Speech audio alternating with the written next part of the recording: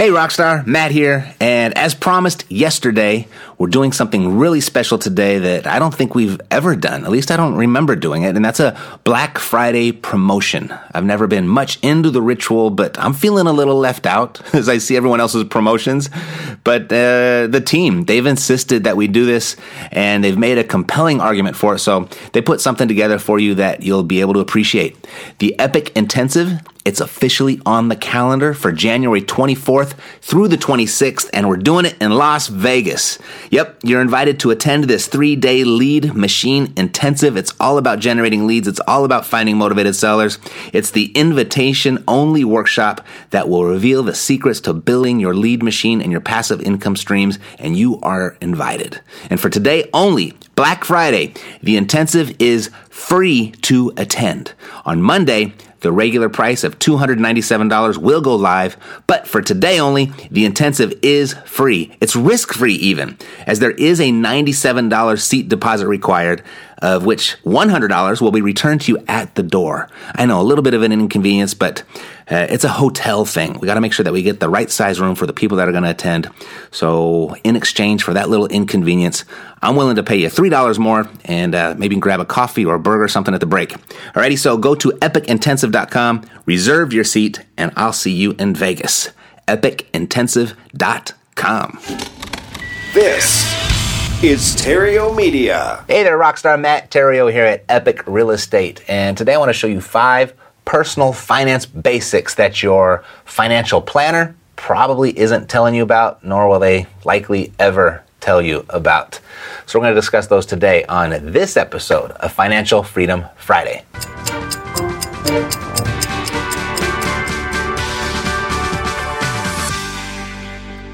So at a recent Epic Intensive, I went to dinner with a few of the attendees, and we were talking about our kids. We were talking about specifically how we're teaching them about money and how much smarter they're going to be than we are right now, and how much smarter they're going to be at such an earlier age. And I've got a son. He's 7 years old, and I'm already imparting certain financial concepts into his world. And, you know, the concepts are basic, but there's still concepts that I didn't learn until my mid-30s, and I don't know where I would have learned them if I just wasn't lucky to cross paths with the right person. And fortunately I did, and I think back on how differently my life would have been had I learned these in my 20s or even my teens, let alone at 7 years old like my son. So I just want to go over these 5 personal finance basics with you today, and so you will be wiser for it, and hopefully at an earlier age than when I found it. So number 1 is invest in yourself. Invest in yourself. And that really means invest in your financial education. It's amazing how many people say how important money is to them, yet how little they actually know about it. And their ultimate action plan is to send their money to someone else, like a financial planner, hoping that they know what they're doing. That's not financial education. No.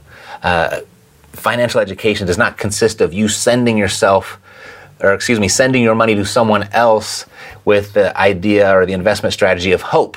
No, a good financial education is learning how to get people to send money to you. So there's a lot of really good books out there. Read them all. Read as many as you can. There's always something to learn. There's always something to pick up. I continue to educate myself. I continue to invest in myself. You know, and there's podcasts, there's workshops, there's seminars, there's videos, there's masterminds, there's coaches, there's mentors, there's online programs, all kinds of stuff. But I pulled aside a few books that have really had a significant impact. And I don't know if any of these will be a surprise to you, but I just want to point a few things out that I think were life-changing the first time I was exposed to them. And the first one, obvious one, Rich Dad, Poor Dad. It's hard to find a person out there that hasn't read this book yet. But there's 2 concepts in this book that I am really instilling in my son. And one is the first idea is the whole escaping the rat race formula, focusing on generating residual income, cash flow, passive income, whatever you want to call it, the type of money that comes in on a monthly basis regularly that's not directly connected to your efforts. That type of money, and enough of it so that it exceeds your monthly expenses. And what that really does is it creates financial freedom. We hear that word so often, or that expression so often, and so little of us really know what it actually means. So that first step is creating your financial freedom, getting that residual income to exceed your monthly expenses. And what that does is it just gives you a life of options. It doesn't necessarily make you rich, doesn't necessarily make you wealthy. I mean, it's certainly a byproduct of the practice, but you get your freedom first. And when you've got your freedom, you've got this life of options, so you get to do what you want with your day. You get to work when you want, you get to work for who you want, or doing what you want, pursuing your passion, whatever it may be. It's liberating, and I wish someone would have shared that with me. Gosh, my senior year in high school, I can only imagine what would have happened after that. The second part of that book, or the second idea that I impart in my son, is the difference between an asset and a liability. And it's really simple. I just never heard it defined so simply as it was in this book. And that was basically an asset pays you and a liability costs you. And once you get that concept, it starts to become really clear on where you want to direct your own funds towards, right? So that's the first thing.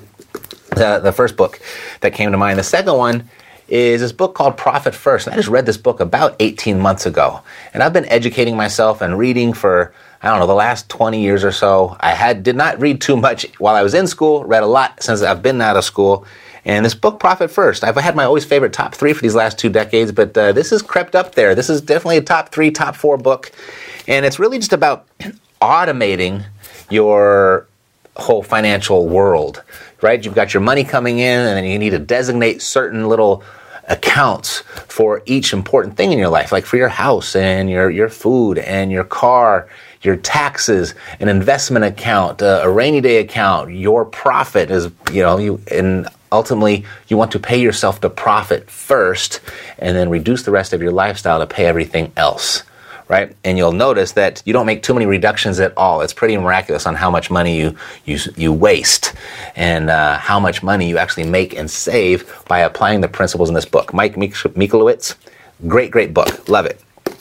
And the third book is right here called The Slight Edge. It's not necessarily a money book, but I think it's a great companion book for these other 2 books and any other book, especially your favorite books. And it just kind of discusses the concept of every decision matters. Whether you say yes or whether you say no, those decisions are always compounding.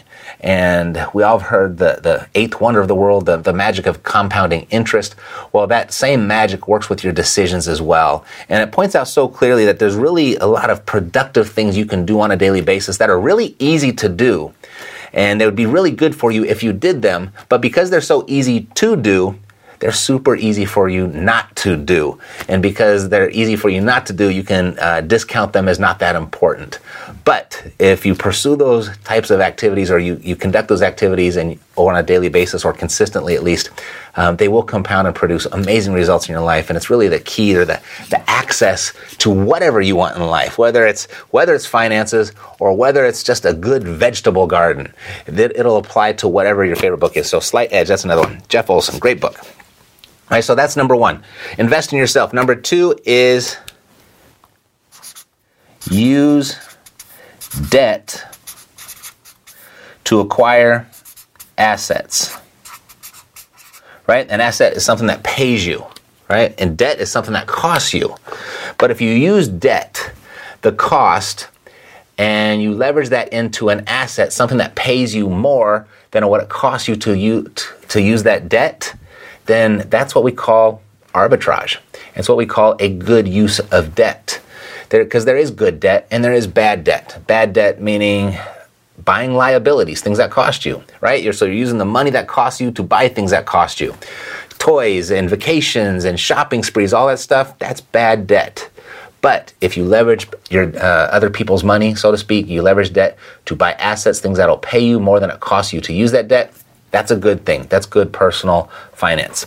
Number 3 is start a small business. Start a small business. And there's a couple reasons. Maybe there's 3. Let me see how many I come up with. You'll probably come up with some additional ones yourself.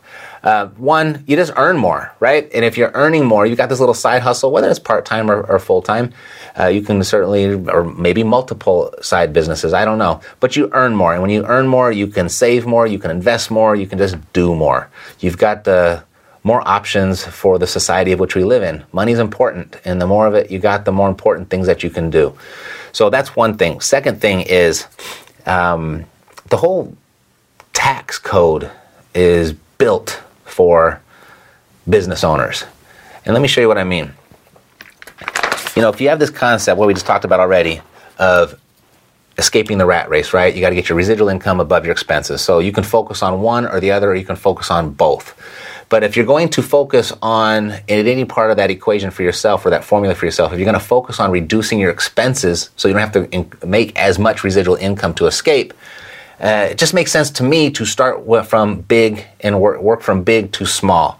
So our biggest expense in life is taxes, right? And just by starting a small business, you can start taking a huge bite out of your taxes. So this is how it works. So if you're a W-2 employee, or you are a business owner, just a 1099er, an independent contractor, see, you work, right?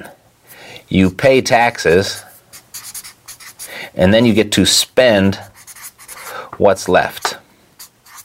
You got that? As a 1099er or a small business owner, you work, you spend, and then you pay tax on what's left. Now, it's just a little bit of difference in reversing these two things, but it has a big impact on that bottom line. All right, so this is really important. Start a small business for that reason, if not just that reason alone. And there's so many different small businesses that we can start these days. We just live in a world where it's so easy to do, whether it's starting a Shopify store or becoming an Uber driver. Yes, that's a small business. Or becoming a tutor or a teacher of some sort, taking some sort of expertise that you have and hiring yourself out to teach. Or flipping properties. That's a business as well. So start a small business. Whether it's part-time or full-time, just start a small business. It's going to have a huge impact on your bottom line, not to mention that you're earning more as well. All right, so that's number 3. Number 4, pay yourself first. And this is actually a rather new concept for me. I kind of talked about a little bit on profit first. It's very much what this is about. So whether you have a business or you don't, and this is just your personal finance, you've got bills, right? You've got bills that you've got to pay. You got to pay the house. You got to pay the car. You got to pay for your food, and you got to probably take care of things for your family, whatever that may be. Just pay yourself first, right? Put it in a bank account that's maybe not attached to your normal household account, just so it's a little bit inconvenient to get to. You still have access to it. You can still go get it anytime you want. But if you make it just a little bit inconvenient for yourself, you'll be amazed on how quickly that little account that you're paying yourself first, how quickly it adds up. And that gives you extra money it gives you money for a rainy day. It helps you sleep well at night. You're prepared for emergencies. And if something comes up that you really, really want, you can get it. If you have a friend or a family member that needs help, you're always there and you're in a position to help without it hurting you so much.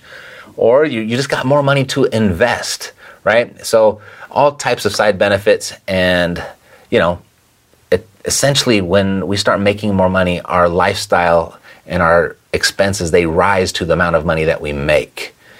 And so typically for most people, making more money isn't the answer for them financially. It's just putting aside more of the money that they're already making. And if you do that, you're going to be really grateful. You'll be amazed on how quickly that adds up. So that's number 4, pay yourself first. Number 5 is invest for income. Income. It's a big distinction there. And that's a distinction I didn't have till later in life, till reading the book Rich Dad, Poor Dad. It was most people in this world will invest to save money. They invest to create a big giant pile of money so that someday it will create a residual income for them. And for most people, that's a 40-plus year plan. It's a long time. If it works for them at all, 95% per the Department of Health and Human Services, by the time they reach the age of 65, it didn't work out. Now they have no other choice but to invest for income because they don't have the 40 more years to start over and try again. So invest for income and just focus on creating that income first, And then once you've got enough income to live, you can still build the income, but then you can start taking that extra income to build your savings. So you can have the best of both worlds. It really is the difference between a 40-year plan and, essentially a 4-year plan. Alrighty, so let's review. Invest in yourself. Use debt for assets. Number 3, start a small business. 4, pay yourself first. 5, invest for income. These are 5 personal finance basics that I learned in my 30s that I'm now teaching my son. And I think about how differently life would have been had I learned them at the age of 7 years old like my son. I mean, even in my teens or even in my 20s, it could have been so much different and so much better. So look at these 5. Which one of these will you implement for maximum impact? Which one are you not doing that you're going to take on? So if you like what you heard, or you know somebody who would like what you heard today about these 5 personal finance basics that likely their financial planner isn't sharing with them either, go ahead, feel free to share. I'd be grateful, and you'd be helping out somebody significantly as well. Alrighty, I'll see you next week on another episode of Financial Freedom Friday. Take care.